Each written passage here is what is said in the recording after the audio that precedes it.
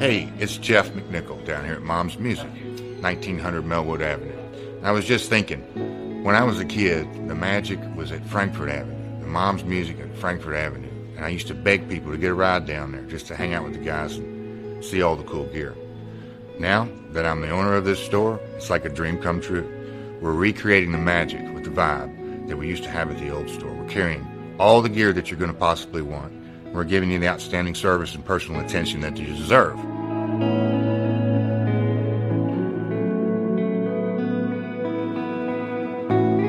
Yeah, so we've got the great guitar shop here. We're carrying USA Fender, USA Gibson, Paul Reed Smith, Gretsch, Jackson, Charvel.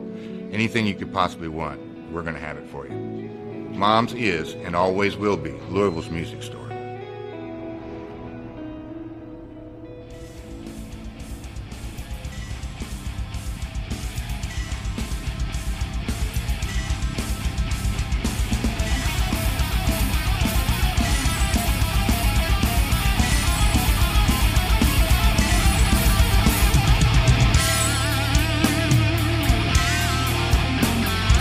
Thank you for tuning into the Metal Forge. I am Mark Jackson and I'm your host. The premise of the show is pretty simple.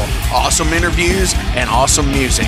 If you want to contact me, hit me up at metalforgeradio@gmail.com or visit the website metalforgeradio.com. And now let's get this show on the road. Hey, thank you all for tuning into the Metal Forge this week. I'm Mark Jackson and I'm your host. Hey, this week we have Midnight Spell from Miami, Florida. The South Beach is never going to get darker than this week. Fucking right. Awesome fucking dudes. Stick around. I got them on the line. But before we get into that, I want to tell you guys about the new and improved Patreon page. Over the weekend, I kind of revamped all the tiers. I kind of adjusted everything. I set up the new way of doing things on there. And we've got the Down and Dirty, the Double Down and Dirty, the Apprentice, and then the Master, which are $1, $3, $5, and $10 tiers. For the Master Metalhead, you're going to receive a hand-numbered Metal Forge membership card, and by doing that, you're going to get access to the shows 48 hours before they were actually published on Fridays, so you'll get them by Wednesday. You're also going to receive 5 entries to any contest that we do on the show. You're also going to get all the other awards that the other tiers have. Plus, you also get to submit questions to the show digitally, like audio. You can record your own audio, you can send them to me, and I will actually play your question to any person that I interview on the show. And on top of that, you're going to get your own personalized 25% off discount code for any Metal Forge merch, which, you know, we do have shirts, stickers, patches, so on and so forth. We're going to give a 25% discount on that. So it's only $10. It's at patreon.com/metalforgeradio. Give it a check out. Hey, every little bit helps. I appreciate all you guys. So, aside from that, let's talk about everything else. Last week, I asked the question, what is your most prized possession from a band? My brother from the Met family, the group And Justice for Indiana, Jason Kroll, shared a set list that's been signed from Metallica, which is totally cool. It was from the Indianapolis show in 2019. It's like, you know, dude, I'd have that professionally framed to be sitting in my fucking living room, and it'd be like, have its own light focused on it, because fucking, that shit's pretty cool to me. I love signed set lists from huge bands and stuff like that. Dieter Zimmerman, shout out to him, because he's the one who turned all of us on to Throne of Iron here on the Metal Forge, and I want to thank him for that. But he's got a signed copy of Hawkwind's Live Chronicles by Michael Moorcock, which that's totally fucking rad, because, dude, it's fucking Hawkwind. I mean, what the fuck, you know? Fucking crazy shit. Chuck Baxter is back this week with another great one. Inspiration is his most prized possession in music. And it's like, you know, that's pretty fucking heavy. Because to be able to will at that power that you have at your fingertips to be a musician, to move emotions, make people think and feel a way that reminds them of so many different things, that is sheer power. We as musicians write the soundtracks to people's lives, and that's super fucking awesome. So, this week, question, what is your best concert experience? Seriously, great concert experience. What's the best one you ever went to? I'll give you mine next week on that. Oh, shit, where am I? What am I thinking? I didn't even tell you my most prized possession from a band. Honestly, Honestly, I'm going to nerd out here for a minute. Back when the Metal Forge was on WCHQ here in Louisville, Kentucky, when it was actually a radio show, and I know y'all can listen to those in the archives, but the last episode, the last bash, where it was like the Midnight Metal Forge, where we did like a big 5-hour end of the year, end of the station bash with myself and Zach Becker of the Midnight Oil, I had a bunch of people come in. We both had a bunch of people come in. We had Ashley Vega from the Vava Vixens and Promise of Plague. We had Jet Piston from the band Rifle come in, and he performed some acoustic songs. And one of the songs that he had done was My Machine from their album The Speed of Doubt, and he had a handwritten lyric sheet of that, and he gave it to me at the end of it, and it was super cool, and it was probably one of the nicest gifts I think I've ever received from another musician. So that's probably my most prized musical possession right now, is that, because, you know, he took the time to actually handwrite all this stuff out and to perform it on this show, and it was super fucking cool. So anyways, yeah, that's my most prized musical possession. So let's thank the sponsors: Mom's Music, Maxwell's House of Music, Tattooed Charlie's, The Wrestling Steve Show, The Night Demon Heavy Metal Podcast. Check those guys out. They are fucking cool. You heard them on the show here a couple months ago. We also have the It's Gonna Get Weird podcast with Scott Clark and Frank Green, and Better Days Records here in Louisville, Kentucky. So go get your music gear, go get your tattoos, listen to some awesome fucking podcasts with Night Demon, It's Gonna Get Weird, and The Wrestling Steve Show, and go buy you some new fucking vinyl at Better Days Records. And also, make sure you check out all the links below to all the bands and the sponsors, because they are out there, and many of them, without having shows to play through the pandemic, have really been leaning on the support of Bandcamp and album sales. Alright, let's listen to some Midnight Spell. This is from the album Sky Destroyer, which came out back in January of this year. This is Between the Eyes.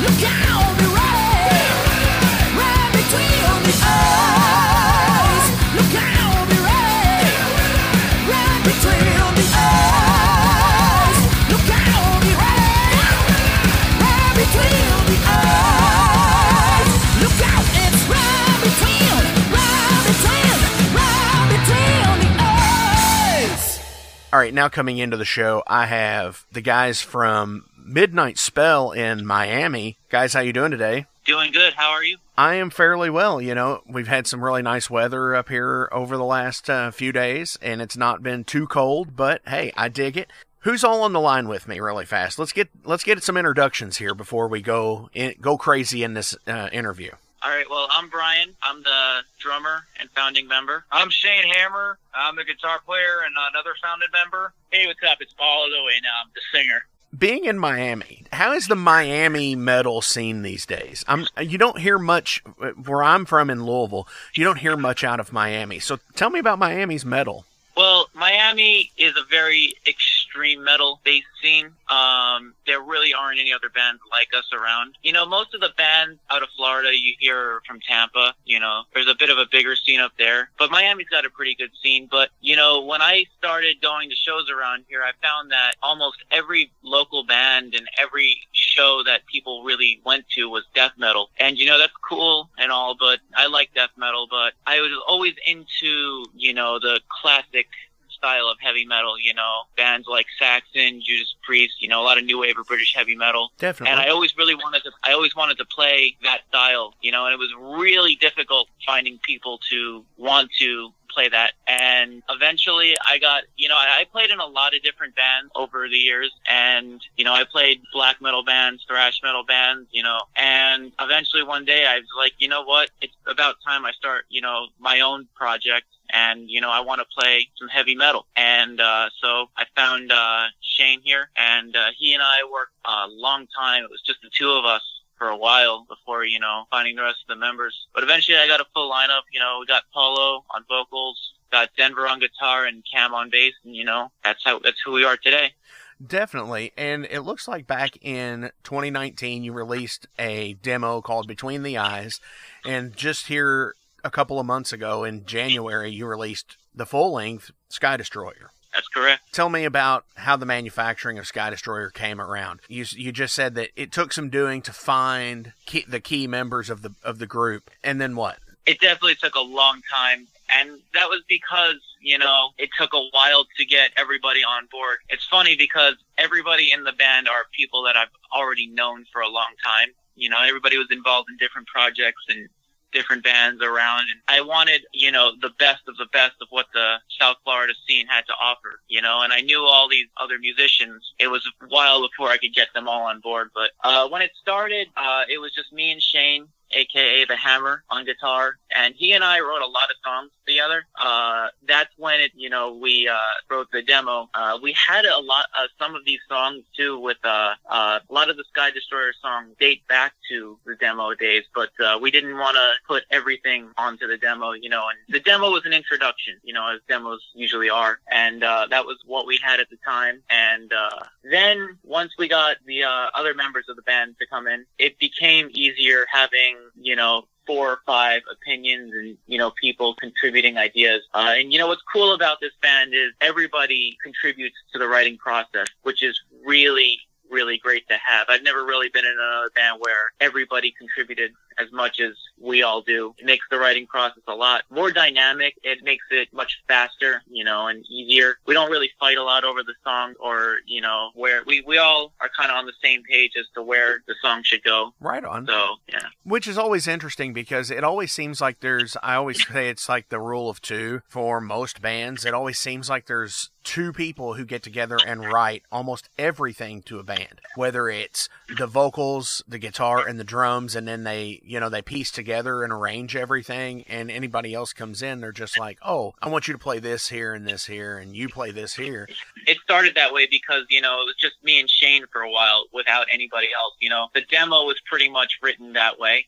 You know, the songs were pretty much complete before anybody else was in the band, you know, and then we kind of just started recording, and then everybody else came in and added their parts later. Right on. But it's definitely not like that anymore, and we're better off for it. Which I think is one of those things to where if you can have that work for you. A lot of bands out there can't have that work for them, unfortunately. I don't know if it's necessarily, some people just aren't that good of writers, but they're amazing players. And then there's some people out there that are amazing writers and are okay at playing. So there's a lot of moving parts that go into that. Yeah, there's all kinds of dynamics and things that make things difficult. You know? I'll say this. This is like when we first started. Like he said, it was like I had a place in Delray, and Brian and I used to meet up like pretty frequently, and we wrote. I think one of our first songs that we actually ever really got into was Between the Eyes, and I remember Stars. Those were probably, I'd say, the earliest songs that we had, and then we had bits and pieces of other ones, and then as the band members Cam, Paolo, and Denver came into the band, it opened up a lot more, because with two people, like, because at the time I was doing a lot of the writing myself, I was hitting a lot of walls, because we were kind of trying to get it going right off the ground really fast, so it helped when we had a lot of the other people, and so the contribution, you know, like you said, like a lot of bands will have it with two people. It helped us a lot more when we got a lot of different people, because I think a lot of the songs sound pretty distinct from one another, and that's because of a lot of involvement from the other band members, you know? Absolutely. Which I think you need that kind of diversity. I always use Metallica kind of as the measuring stick when it comes to stuff like this, but you can kind of tell Kirk's songs if it's a song that he has written and brought to the table versus something that James has written. Right. So yeah, there's definitely that kind of that same dynamic that we had. The good thing about us is that each of us have this specific idea, and it's always brought to the table, and no matter what it is, in a specific riff or just something different that goes to a song, it can mix together with other things, and then we create a song mixed with other ideas, and it's actually a really cool. We don't expect that sometimes. We already have something in our minds, like, this is, you know, what I'm thinking, and once we're all together in the room making noise, it's all comes up together in a really cool way, and sometimes it goes in a completely different direction. Yeah, completely different. Yeah, it's like, you know, it's like that just happened, and yeah, it's funny how it works sometimes, but it's cool because that's, you know, what keeps the chemistry at the band, because it's literally all five of us putting ideas together to come up with, you know, the music that we have at this moment. Definitely. Sounds like an awesome metal brotherhood where you can have that. Oh, yeah, definitely. Yeah. We all know each other for a long, long time. Like Brian said, I mean, it was a matter of time for all of us to finally get together and do something that we all love, even though we were never able to put it out there, you know, as our own craft, which is, you know, heavy metal. You know, we loved it, but we were never able to do something together, and it's finally happening now. So, you know, we're pretty excited about it, to be honest. Definitely. And I'm one of those people that always believes as well that you have to get from point A to point B. And if there's if there is a roadblock that happens in that way that is supposed to be there, you have to have this to get to this. I think there's a certain level of maturity that comes along with that. Not everybody started with where they're at now. They had to start somewhere. Right. Yeah, for sure. With the EP being released in April of 2019, had the pandemic not happened, would you have the full length right now? Or would you still be out playing stuff from the demo and then still possibly writing a full length? How would that have worked for you guys? Well, the pandemic actually struck in the middle of the recording process for the album. Okay. So we had the demo released before we played our first show. Nice. Not a lot of people can do that, but which is the way I think it should be. Honest, I didn't necessarily intend for it to be that way, but that's what ended up happening, and I think there was a smarter move, honestly. I think more bands should consider doing that, you know? For sure. But, because when we played our first show, there was already, you know, hype. Kind of a big following already. Yeah, you know, there was already prior to that, we already remember that when we were just letting people know that we're in the making of something. We let everybody know that there's a band out there in South Florida that's willing to play pure heavy metal. And, you know, like Brian said in the beginning, you know, it was very fresh to hear for everybody else hearing something that's not any other genre. And then out of the blue, you know, a couple of guys that, you know, that people know about from other projects doing heavy metal. Hell yeah, I gotta hear this. Put that demo out. We need to hear it. You know, we can't wait. So yeah, we decided to come up with a strategy of doing come up with the demo and then soon releasing and doing a live show. And I mean, I'll never forget it. That show was amazing. You know, we got crazy people going crazy. We had a lot of, you know, friends, people I never met before. I don't know, it was a really cool night, right, guys? Yeah, absolutely. I mean, when we played the first show, people were already singing along. Yes, which was incredible. Yeah, you know, it was really cool. Yeah, I think that the demo was actually released like probably I want to say not even probably a month before the show. So by the time we had played, like I remember our friend Yasser, who's in Avernus Mortis, he came down and he was right in front of what I was playing, and he's screaming the lyrics to Between the Eyes. I'm like, holy crap, dude, you already know the song. It's like, nice. Yeah, and when we played our first show, we played a long set. We played almost an hour. You know, we played a lot of songs that were on the album. You know, we had those songs. You know, we were working behind the scenes for a really long time before we unearthed the band. You know, we wanted to make sure we had the most professional, the most put together, you know, project before we unveiled ourselves. You know, absolutely. We didn't want to just, you know, come out with like 4 songs and then play our first show, you know, without any merch or, you know, no demo. No recorded material and say, okay, here's our 4-song set and 4 covers, you know. We didn't really want to do that. So, you know, that's why we did it the way we did it. For sure. And I think it's building to a show. I've always also been an advocate of there's the music part and then there's the show part. You got to have both to make it work. And when you do it like that, you're building to a show to where people can come and watch you. You know, they've heard you. Now they've got to see it. Yeah, you know, and that's another thing that I think a lot of bands maybe forget about these days is, you know, having this show. Oh, I agree. I feel like a lot of bands come out and play their songs and do the bare minimum on stage, you know. That was not something that I was gonna, you know, stand for with this project. You know, it has to be heavy metal is high energy, you know, and the sound has to be that way, and the visuals also have to be that way. You know, you have to have an interesting band to watch on stage. Oh, very much. I agree with that because and I've always throughout the arbitrary number of any 5 dudes can get on a stage and play songs. It's got to be a special group to actually be out there and to captivate and entertain while they're doing it, whether that be through visual, whether that be through just sheer movement on stage, something. There's more to it than just playing songs on a stage. I'd like to think we have a little bit of all of that in our live show. Right. Yeah. All right, let's take a real quick break. We're going to come back and talk about some artwork. Welcome to the night. You think you know Night Demon? Then the Night Demon Heavy Metal Podcast is for you. Step into the darkness as we peel back the curtain to give you an unprecedented, all-access look into the mind and the heart of the demon. We're talking band history, song analysis, studio anecdotes, stories from the road. It's everything a diehard Night Demon fan could want and more. This is the only place to learn the inside scoop, the deep dive trivia, the untold tales from the band members themselves and those closest to the Night Demon story. Need more? The sacred Night Demon Crypt will be pried open to reveal demo recordings that have never before seen the light of day, all with in-depth commentary by the band and the people who were there for the writing and recording process. This is a gold mine, a treasure trove of all things Night Demon. Head over to nightdemon.net or wherever you listen to podcasts. So I'm looking at the artwork for the Between the Eyes demo, and the logo is huge on there, and then you've got the picture. It kind of reminds me of like the Armed and Dangerous EP from Anthrax, where it's just the picture of you guys, and it's stark. It's like, this is what it is. This is what you get. Yeah, that's as simple as it is, yeah. In a way, you know, many people can see it in different ways, and that's a really good way to look at it too. I always thought of it too. It was just, you know, it seemed like it has just a very simple thing to show. Like I said, you know, it's like a little surprise. This is who we are.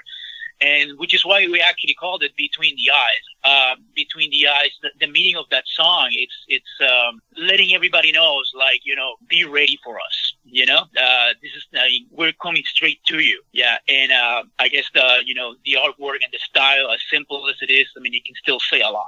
And yeah, that was sort of like the idea in the beginning when we were trying to come up with, you know, concepts for demos and you know, for the things to show, you know. For sure. So yeah. switching over to Sky Destroyer here. Came out on Iron Oxide Records here back in January, which is one of Bart Gabriel's labels, correct? Yes, that's correct. right. Awesome. Metal Forge listeners out there would know Bart from other stuff like Savage Master with Skull Records and so on and so forth. Yeah, he's done a lot of stuff. Oh, absolutely. He does a lot of reissues for people. Like, I think he's done some Raven reissues and stuff like that. So it looks like you got CDs, cassettes, and vinyl of this. That's true. See, every format. That's super cool because, like, the cassette market obviously has come back for a lot of underground bands. The vinyl market, I've never seen any better than it is today. And I think metal music is the reason why all these other people, like other genres of music, are selling vinyl again. You know, like you go into any Walmart in America and you can find a copy of Thriller on vinyl these days. And I think it has to do with the resurgence through the metal scene. It could be. I mean, metalheads like to collect, you know. Oh, yeah. I certainly have my collection, you know, of vinyl, CDs, and cassettes proudly displayed at my home, you know, on a shelf. You know, I like to look at something, you know. I'm sure you've heard the same way over from a lot of different metalheads, you know. And holding a vinyl is just amazing. You know, I love artwork a lot, so, you know, seeing it on a vinyl is different than seeing it on a CD or just a little picture on your phone when you download it. Oh, for sure. And it's nice to... I like to, when I find an album that I really, really like, I like to, you know, just put headphones on, turn everything else off, hold the vinyl in my hands, read along with the lyric sheet, you know, and look at the artwork, and, you know, it's a full experience. Oh, very much. You study that thing. You study the cover. Yeah. You study the lyric sheets, and then you look for if there's any Easter eggs, I'm sure. Because I do the same thing, you know. I look and sit there and I say, did you see that on this cover to somebody? And they're like, no. I was like, and I point it out and I'm like, here's this. And they're like, oh, wow, I never saw that. There's definitely been lots of experiences like that. For sure. Speaking of the cover of Sky Destroyer, total old school as well. Definitely you could tell it was a painted cover. Who did the artwork for this? It's a guy out of Spain, and I'm not sure. He was recommended to us. He was recommended to us through Bart. To Bart, yeah. He was recommended to Bart. He had this artist had done different covers for different bands also that have worked with Bart. He's done covers for Tigers of Pantang. I think he's done Blitzkrieg and Pestilence. And when Bart told me, I explained the concept of the cover to Bart, and he suggested this guy for the cover art. And, you know, I looked at his roster, you know, and I saw he worked with certain bands that I've grown up listening to, and I was like, yeah, that sounds like the guy for the job. Well, it's definitely awesome because there's a lot of blue tone to it. And in the white, there's a lot of I see a lot of light green mixture into there. And the people just falling down into this chasm. And like the cars and people standing on the edge of it, and they're just like, oh shit, you know? Right. Yeah. It's super cool. And like I said, it's definitely something you would have, when you were a kid, you would have been flipping through the CD rack at the record store. For any of the young listeners that don't know what record stores are, they were a thing. No, I'm kidding. And this would have been something that you would have seen, and you would have picked it up immediately saying, what is this? I've got to listen to it. Well, I mean, you know, that was definitely the intention, you know. It had to be, I was very adamant that the first album cover had to be bright, you know, explosive, and it had to be, you know, vibrant, something that's eye-catching. And, you know, even if there aren't so much record stores to flip through vinyls these days, you know, you're probably not going to find too many new fans that way. But I've seen comments online where people were scrolling through YouTube and you know, they saw the album cover on the thumbnail and they were like, that looks interesting. You know, it's the same concept. And they said they were glad they checked it out, and it was the artwork that grabbed them. For sure. Especially the title too, you know, with something to call Sky Destroyer. It is. I think it's a good way for it, you know, to grab anyone's, you know, attention and be like, well, what the hell is this? You know, it's a really old school feel. It's literally what it is. You know how younger metalheads back in the day, there was no internet, there was nothing. They would just see a cover. It's like, what the hell is this? I got to listen to this. And then it was definitely a metal album. In time became their favorites. So you never know. And I just want to give a shout out. The artist's name is Roberto Todorico. Amazing artist. He did great work. Awesome. And yeah, definitely a shout out to him for sure. You kind of mentioned a second ago about where we were talking about digging through the bins and seeing these and saying, oh my gosh, this cover's so awesome, I got to hear it. You know, I still do that to this day on the internet even. Like, yeah, there's bands out there that we all know of, that the metal community has been so far apart for so many years. Like, you had to hear from, you know, friends in other cities about certain bands and so on and so forth back in the day, that now everybody is at a fingertip away with, you know, typing in a name. And I'll still go through and, yeah, we'll see bands like Eternal Champion and Haunt, which are both insanely awesome bands. But I'm just like, holy shit, what about this? This, you know, seeing like the similar artists down below on the Bandcamp page, like with Traveler on your all's page and Smolder. It's just so cool to be able to say, holy shit, that cover looks awesome. I got to look into these guys. We actually had a shirt design that was done by the same artist that does all the Haunt stuff. Brewmaster, yeah. Some of the Haunt stuff, because Pitforge. That guy's awesome. Because Pitforge does some of his stuff as well. Yeah. Which Daniel's a friend of the show. Shout out to him as well, because he's super cool. Sweet. So you just released this. Assuming we go back to what is, quote, normal, I'm assuming you're going to be doing shows and stuff like that. But what in the instance of if there's still going to be restrictions and lockdown, are you currently writing anything new, or what are you doing right now? Well, we just, right before doing this interview, we were working on some new songs. We've been constantly writing, especially since the beginning of the year. We finally decided to just, you know, we were taking this unnecessary break. Well, I mean, mandatory because of obviously, you know, everything that's been going on. But we were finally, especially at the beginning of the year, we were finally able to just get together again. And now that having the album out, and I guess, for the lack of a better word, not having shows, we figure, you know, no matter what, we're going to keep busy and just continue writing, because it's pretty much what we love doing. And that's what we've been doing so far, right? Yeah, absolutely. I can say, going back on what we were saying real quick, it's really cool because, like, in the middle of us doing this writing, obviously, because we have a lot more time now, but the thing is, this is our, you know, we're writing for our next upcoming release and everything, obviously. It's cool because now, unlike the first album, we're going into writing it with all five of us. You know what I mean? So I'm interested to see how the completed result's gonna turn out and, you know, the reaction to it and everything, because before, you know, it had been Brian and I who had been doing a lot of the writing, and then now it's going to be pretty much all five of us, and all five of us have had a lot of input so far on just the few songs we've been working on so far, you know? For sure. Yeah, that's pretty much what, you know, we've been doing this whole time. Yeah, we're happy with the release, but at the same time, I mean, we're not taking breaks anymore. We're just, you know, getting together as much as we can and you know, just keep playing. We're also not one of those bands that you know, writes over the internet. You know, we're very much one of those bands that has to be in person. You know, we get the ideas flow more freely that way. It's really hard to get inspired at home for us. A lot of people these days, you know, have bandmates all over the world, and they just send a riff to, you know, they record a riff and then send it over email to, you know, bumfuck Egypt. And Right.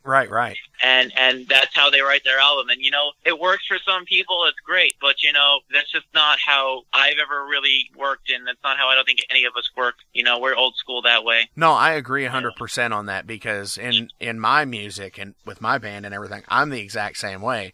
We're all rooted here in the Louisville area, and we have to have practice or, you know, shit just doesn't get done at all. And it's just like, we've had excessive time off from due to injury and stuff, where I could have written, but no, it just doesn't come to me. I think being interactive with people, interactive creativity, I guess is what you would call it, where you have to have somebody else out there to be like, hey, you know, that kind of sounded cool. What was that thing you were just doing? And then you do it again, and then you build from that, which is super fucking cool. Because for the people that can work with, where you can write, and I have tons of friends who do this. You know, they have members in Texas and California and Indiana, Canada. For the people that can make that work and can accomplish things like that, that is super fucking awesome, and kudos to you for being able to do it. I wish I could sometimes, but I need the other people there just as much. One last thing before we shift gears here into some general profile questions. With not being able to play shows, and this trend kind of became a thing for a couple of months, and then it all of a sudden disappeared again, and you don't really see it. But what in the regard of streaming shows? Would you all ever do something like that? I don't really think so. I would want it to be a full production, if anything, and it would take so much, and I don't know. It would be really hard to, I wouldn't feel right maybe about charging for it, and I'm just not a big fan of them personally. You know, if I see a band is doing a streaming show, it doesn't do a lot for me. It's not the same as, you know, being in a club and really feeling it. And you know, another thing is, like, we just put out the first album, you know, and I feel like if we were to do that, there would be 2 months later a whole nother set of soundboard audio recordings of all those songs, you know, and I don't know. It just seems like not something that I'm too interested in doing. Understandable. For right now.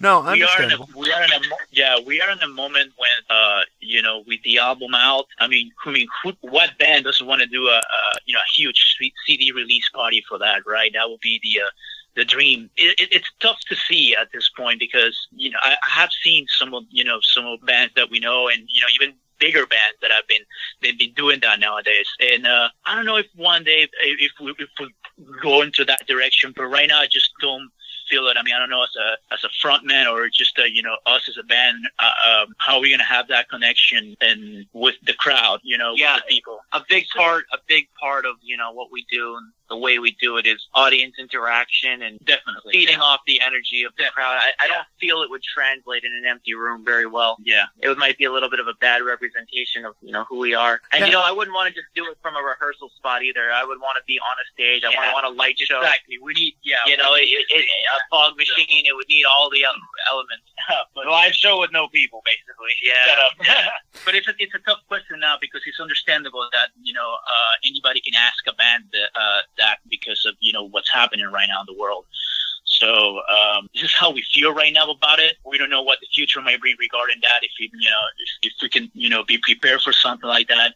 It's I don't know. It's a bit of a tough answer for me, at least. I'll say that you know, it'll make it all that much more special when we finally can take the stage again.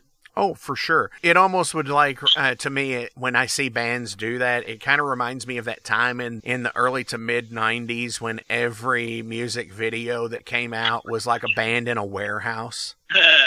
Where there's just there's a drummer and there's no cabinets and they're just all standing in a circle playing, and it's just like, what?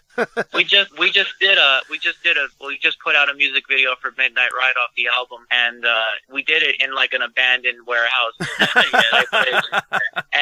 But you know what? I was very adamant. I said, I don't want an empty warehouse. I want Marshall full stack in there. Yeah. You know? Oh, for sure. I remember that. It was a little. We had to get the full stacks. We had the drum. It was cool. It almost looked like we were at a live gig. Honestly, looking back, like when you were there, it didn't feel like it. It looked a little weird, but like when you see the video, it looked like it was almost like a show. There were lights too. You know, it was a full thing.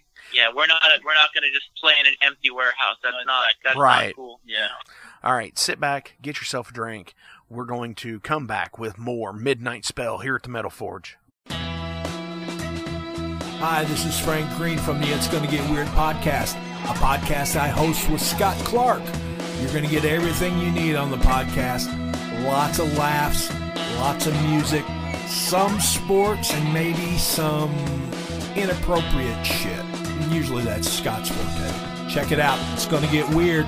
Apple Podcasts, Spotify, Google Play, and everywhere you get your podcasts online. It's going to get weird. Hey, what if you don't get out of here and make it fast? I'm going to put my foot right in your ass. Oh! Hey, it's Mark Maxwell at Maxwell's House of Music. Listen, all this stuff is now available to purchase on our website. Check it out at maxwellshouseofmusic.com. We carry all the top brands, like Fender. We got Gibson. We also have basses. We've got ukuleles. We got drums. We've got sound gear. We've got keyboards.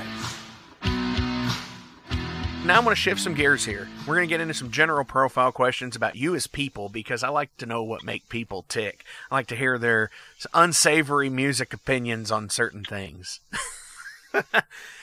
Not coming from we have a lot of opinions. Not right. We're opinionated. Definitely, and most people are in general, but metalheads seem to be, interestingly enough, just crazy about things. We're pretty crazy guys. We have our moments. Who do you wish you never saw live?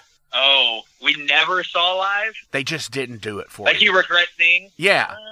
I might say Napalm Death. Ooh. I might say Samael. For me, I would probably have to say Acheron if I had to pick. Interesting. Yeah, I saw Samael in that era when they went completely electronic, and I was completely disappointed of that. Oh, I might also say Coroner. Coroner, wow.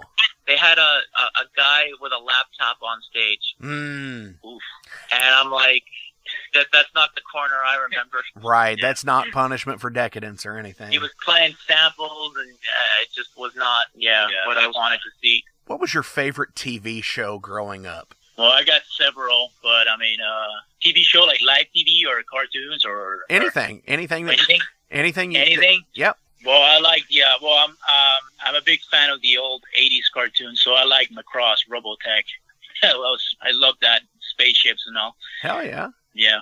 I would say The Simpsons. I still love The Simpsons. Yeah, still going strong. Yeah, he's right. That's definitely by far my favorite show ever. Still is, always will be. I'd probably say Ren and Stimpy. I miss Ren and Stimpy. I used to have the orange VHS. I remember that. That was like so cool. That was way back. That was like 95, 96, something like that. Yeah, something like that. That's crazy. Yeah.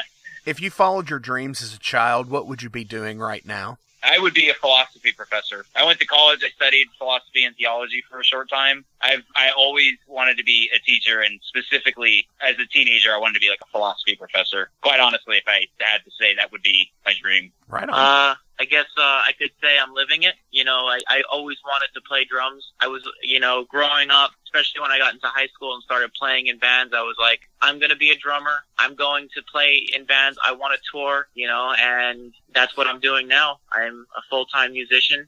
I play with a lot of different bands, I've played with a band called Hellwitch. I play drums for Yngwie Malmsteen, and I've gotten to tour the world. Wow. Of course, Midnight Spell is my own, creation, and that's where I'm able to express myself above anything else. But, no, touring and recording and playing drums, that's my dream, and that's what I'm doing. I wouldn't want to do anything else. For sure. I guess I can share the same dream in a way. I always love interacting with people. I always love, any form of art. So, to be able to finally, let the world know that, I was able to sing and to be able to hit notes. And it was just like, for me, it was my way to communicate with people, especially people that throughout the world. So being a singer is a big deal for me. It always was. And I hope it continues to be, because it is a goal. So it is part of the dream, So, it was one of my dreams since I was a kid. And it's still the dream. Hell yeah. So yeah, that's what I'm into. It's being a singer. It's like that time, you found your voice. Absolutely. Hell yeah. Absolutely.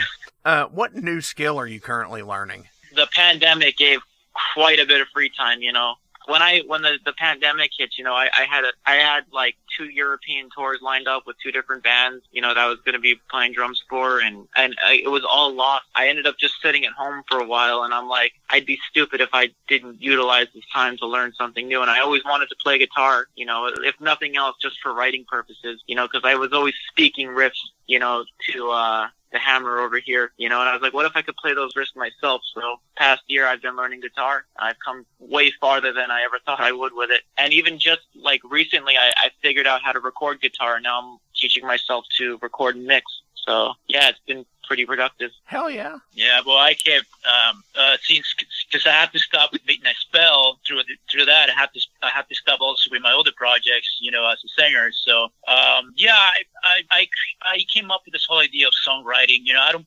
Unfortunately, I'm not as skilled at as a guitar player, to do it to my band.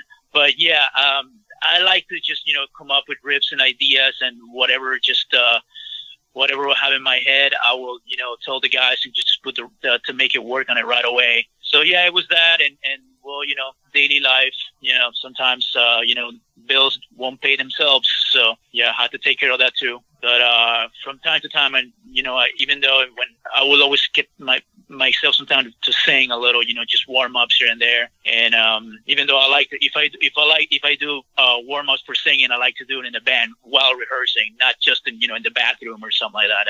It's not really my thing. So yeah, I mean, that's pretty much what I've been doing this whole time. Just trying to keep the voice going and yeah, the flow of the band, somehow. For sure. What song or band do you never want to hear again? Oh, I could say right off rip, I do not like Nirvana. Shane Hammer on the record. I never liked Nirvana. I don't like anything affiliated with it. I hate that band. I wish it never existed. So does that mean you don't like the Foo Fighters also? Yeah, or Dave Grohl. Personally, I'm not a fan. I'm not a fan. I never liked anything from that movement. Understandable. If I had to pick anything, that's the number one thing. Definitely. I would agree with that, but I will also say I could go the rest of my life without hearing "You Shook Me All Night Long" from AC/DC again. Yes. Like, that song is like nails on a chalkboard for me at this point. Great album. Like, just play something else from it. Yeah. The same can be said for fucking Crazy Train, every hit. Top 40. Every top 40 rock hit, There's so many good songs that these bands made, but, they only play, 2 of them. Oh, yeah, absolutely. Very, very frustrating. Yeah. So, yeah, any of those top 20, top 30 rock hits. Absolutely. Well, okay, yeah. No. As for me, I'm gonna have to go on the Nirvana hating wagon too. Never really did much for me. Midnight Smell is anti-Nirvana. Yeah. No, more power to the fan base. Absolutely. I know a lot of their people that love them. So that's that's awesome. We hate bands, not fans. Yeah, exactly. Yeah. Yeah. There's that, and I don't know. Besides that, I mean, there are some occasions when I can get cranky and I name bands, but it's not like I really hate them. Just I guess I just get cranky. I mean, they know I can get cranky sometimes. Everybody else in the band can see that. But yeah, definitely that. And some depressive black metal can shut the fuck up sometimes. Definitely. Yeah. What album can you put on and listen to front to back? Oh man, there's a lot of them. We're trying to see what's to go first because we gotta take a second. I would say the self-titled Torch album from 1984 from Sweden. Nice. I could always listen to that. Griffin, Flight of the Griffin is another one I could listen to front to back. Yeah, there's so many to mention, but I can easily mention Melissa from Merciful Fate. Definitely British Steel. Yeah, those are just once it's there, you just don't take it out. I mean, those 2 albums are important. And I don't know. For me, I would say Iron Maiden, Somewhere in Time. That album I have listened to front to back several times, and I never get tired of it. I'd say Motorhead, Ace of Spades, and then I'd say tied with the Maiden one is probably Whitesnake 87. Man, I tell you what, the band knows so much how much I love that album. I love that album with John Sykes and everything. Definitely. I listened to that album nonstop for probably the past year. Wow. That's cool. I'm always one that, I don't mind the hits, like the Crazy Train and stuff like that, but I much prefer, the B-side tracks or the deep cuts, as people call them.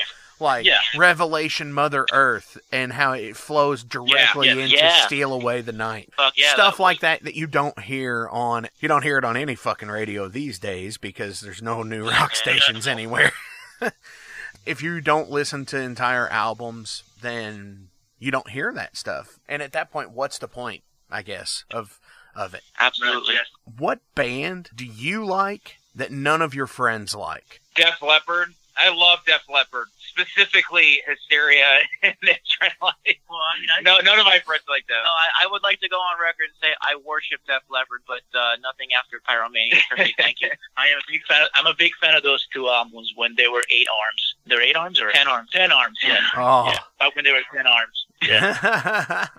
Yeah. But I don't know. I'm a huge fan of War, and I've had a lot of people tell me that it's all a stage show and the visuals and their music is not that good. People just go to, get the blood spewed on them and everything. But I don't know, man. I love a lot of stuff they put out. I think they're one of the most diverse bands ever, and just awesome all around. I agree with you. And I think that's a lot of people's unpopular music opinion on GWAR. They're pretty talented people, regardless of, the musicality, when it comes down to it. Because Dave Brockie had an idea. I read this in an interview one time, that he had the idea of making a metal version of Kiss, essentially. That they put everybody as a character in the band, because as people wanted to either quit playing or they had to fire people and fans getting bummed out, well, it's not the original lineup. Well, technically, it is the original lineup, because they're all just characters. Yeah. Anybody could step into the role and play the role. Yeah.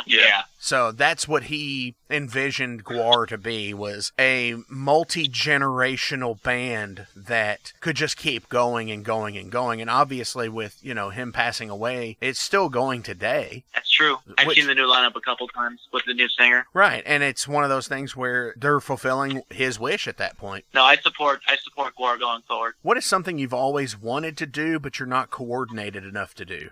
Oh, man. I don't know, about playing guitar. That's definitely one of them, especially now. When we're writing, I'm like, damn it, I want to put some more of mine. Yeah, I've been trying to get Paolo to learn guitar, man. So, Because the ideas are there, but yeah, a little more guitar skills will hold me out. I don't want to be... skills are on point, though. Yeah, those are. Yeah. Yeah. That's the coordination. I mean, I'm a drummer. I feel like that's You're all pretty coordination. Yeah, maybe. I don't know, man. I probably would be a very good hiker, I mean, mountain climbing and all that. I'm probably not coordinated enough to do that. Right there. Yeah, I'd agree with that. I'd say rock climbing, that'd be pretty hard. I remember anytime I think of rock climbing, I think of Seinfeld when Kramer got stuck on the rock. Right there. Yeah, that's my thing, too. You totally said my answer. I would say mountain climbing and hiking. Yep. I feel There's like... also not many Mount Florida to hike. Yeah, right.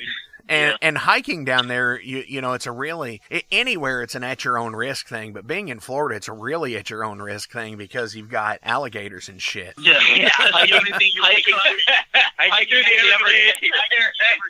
Yeah, that's a new one. That's a new. Yeah, that's right. Yeah. That is a track. Definitely. Hiking through the Everglades. That's the title track of the next album. You heard it here Yes. first.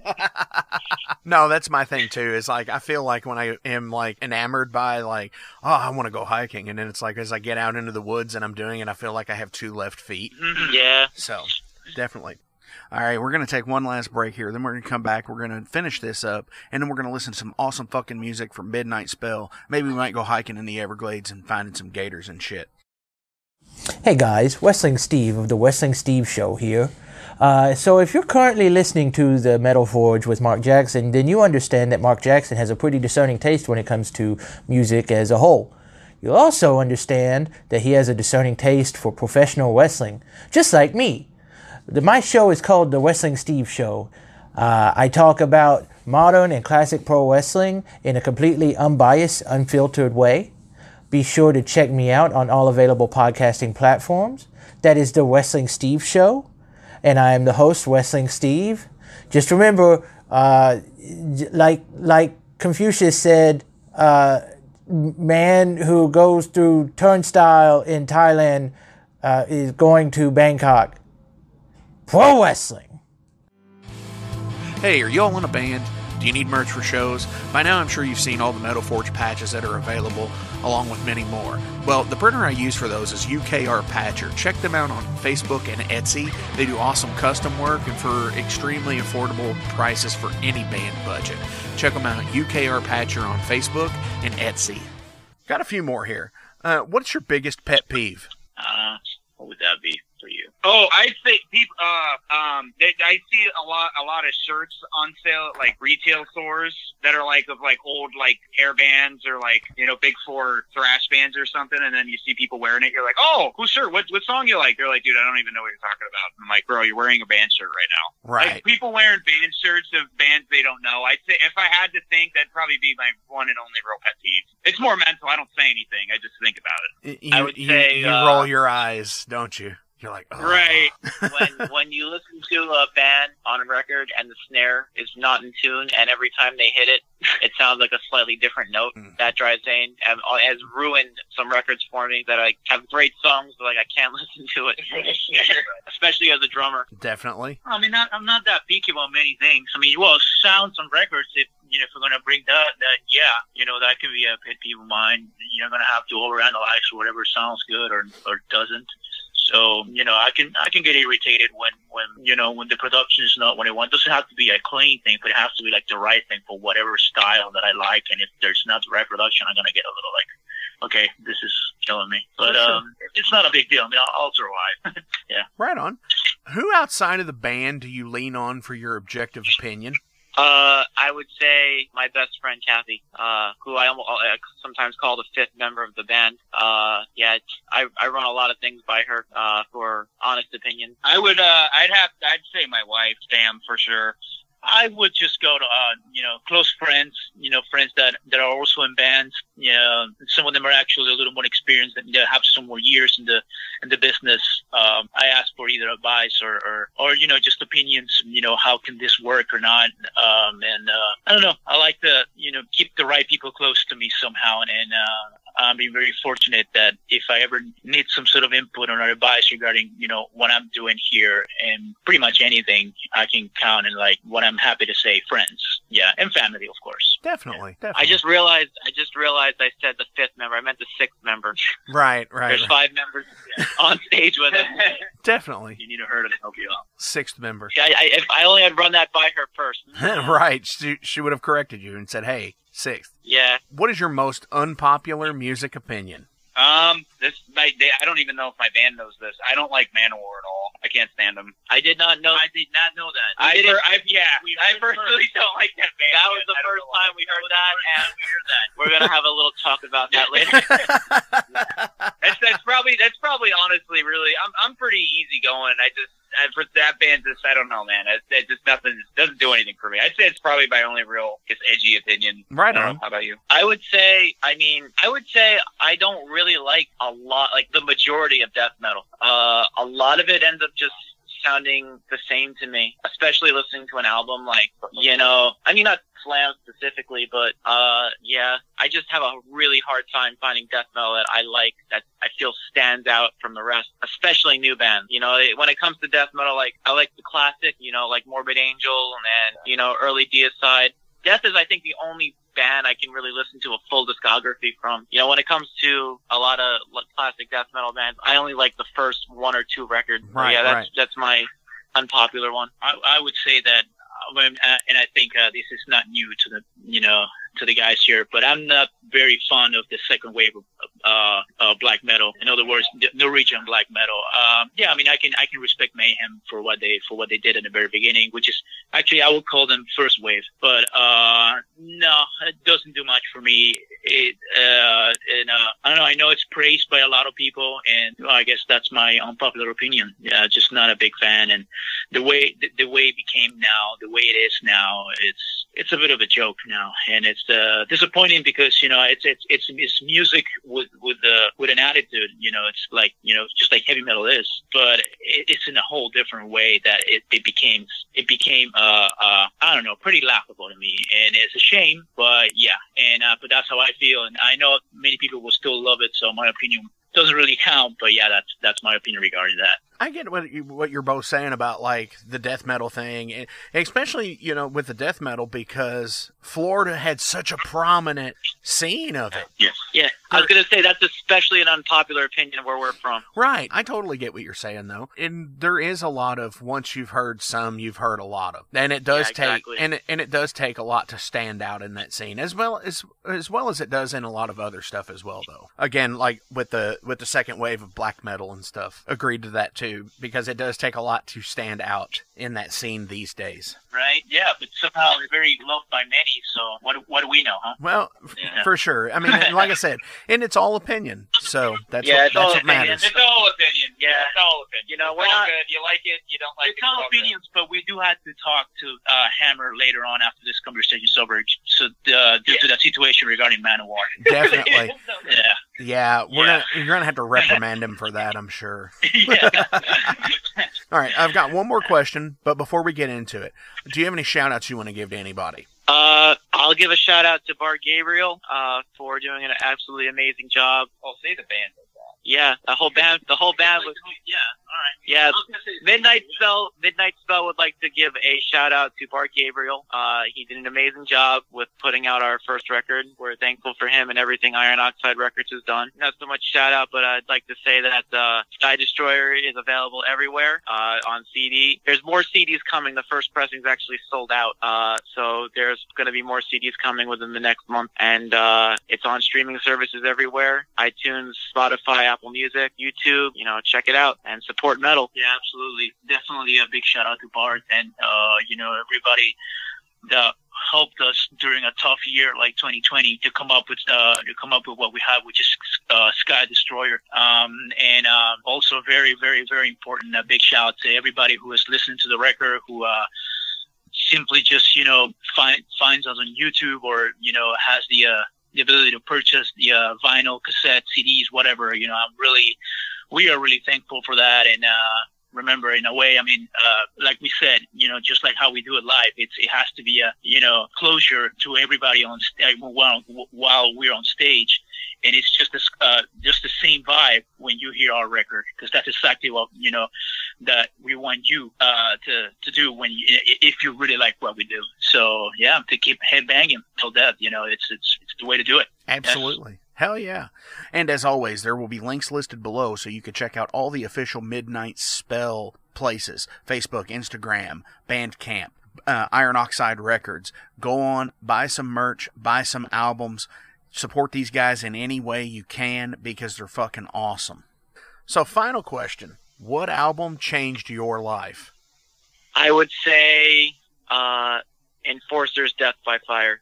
That was my introduction, I think, to the new wave of traditional heavy metal scene. I had been trying to do what I'm doing with Midnight Spell now for many years, but at some point I just didn't really think it was possible in the modern day. And then I heard that and I discovered and, later checked out the rest of their albums and saw them live. And absolutely, as a very impressionable 17 or 18-year-old, that absolutely changed my life and my outlook on how I do what I do. I definitely had to say Nuns Have No Fun EP. To be able to hear a very young King Diamond screaming this high-pitched screams and just the artistry and the lyrics and everything about it. When you're like 14, 15 years old and, that whole, you're in the middle of listening to that record, you're somewhere else, man. Yeah, it's like, it's unbelievable. And ever since then, I figured, I want to scream like that. I want to do what he does. And like him and like many other people, like, everybody else that has become a part of my influence, I owe a lot. But it's definitely that record that made it possible, not just for his voice, but just, the music written there. And it's just, I don't know, they were hungry for the game, and it made me feel that same way. So, yeah, it definitely changed me. For me, I would have to say when I was like 14 or 15, I remember AC/DC Back in Black. That album had a really, really big impression on me. I played that CD to death. I don't listen to it much really anymore, but I remember the impact it had on me. It really inspired me to really try to kind of pick up like lead guitar. And as a musician, I would say that album really was really inspirational to me, because I had never really heard anything like that. And I thought it just blew me away. Definitely. Such a wide array of influential albums that changed people's lives, I think. Right. Oh, I would agree with that. Super cool. Guys, thank you so much for coming on the show this week. I absolutely appreciate it and am looking forward to loosened restrictions and hopefully a tour coming up. I definitely want to see you guys perform live. I definitely want to, have you guys come through the Louisville area, because you have my ticket money right now. Well, we hope to get out there when we can. We really do. For sure. And off of Sky Destroyer, what do you guys want to play out today? How about title track, Sky Destroyer? Yeah, that sounds good. Go ahead. You heard these guys. This is the title track from the new Midnight Spell album. Again, links below. Grab it, Get your copy today. This is Sky Destroyer. Thank you all. Thank you.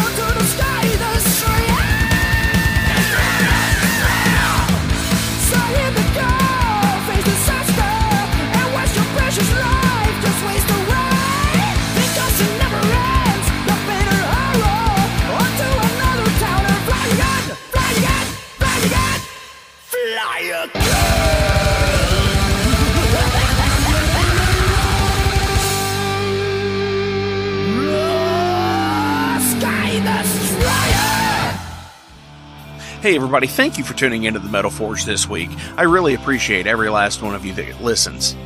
But before I go any further, I do want to tell you that we do have a Patreon page here. And there's 3 tiers. There's the down and dirty dollar tier. It's just $1. Hey, you're not going to miss $1. Nobody does. Then there's the $5 Showstoppers tier, which you get a patch, stickers, whatever we have that's in that price range. And then there's the $20 a month Master, where you can get a t-shirt, any size, any color of the Metal Forge logo. Fuck yeah, that's awesome stuff. Oh, and by the way, if you donate on there, guess what? You get the show 2 days in advance from everybody else. Thank you all so much. It's patreon.com/metalforgeradio. Check it out and donate today. I love you guys. Thank you.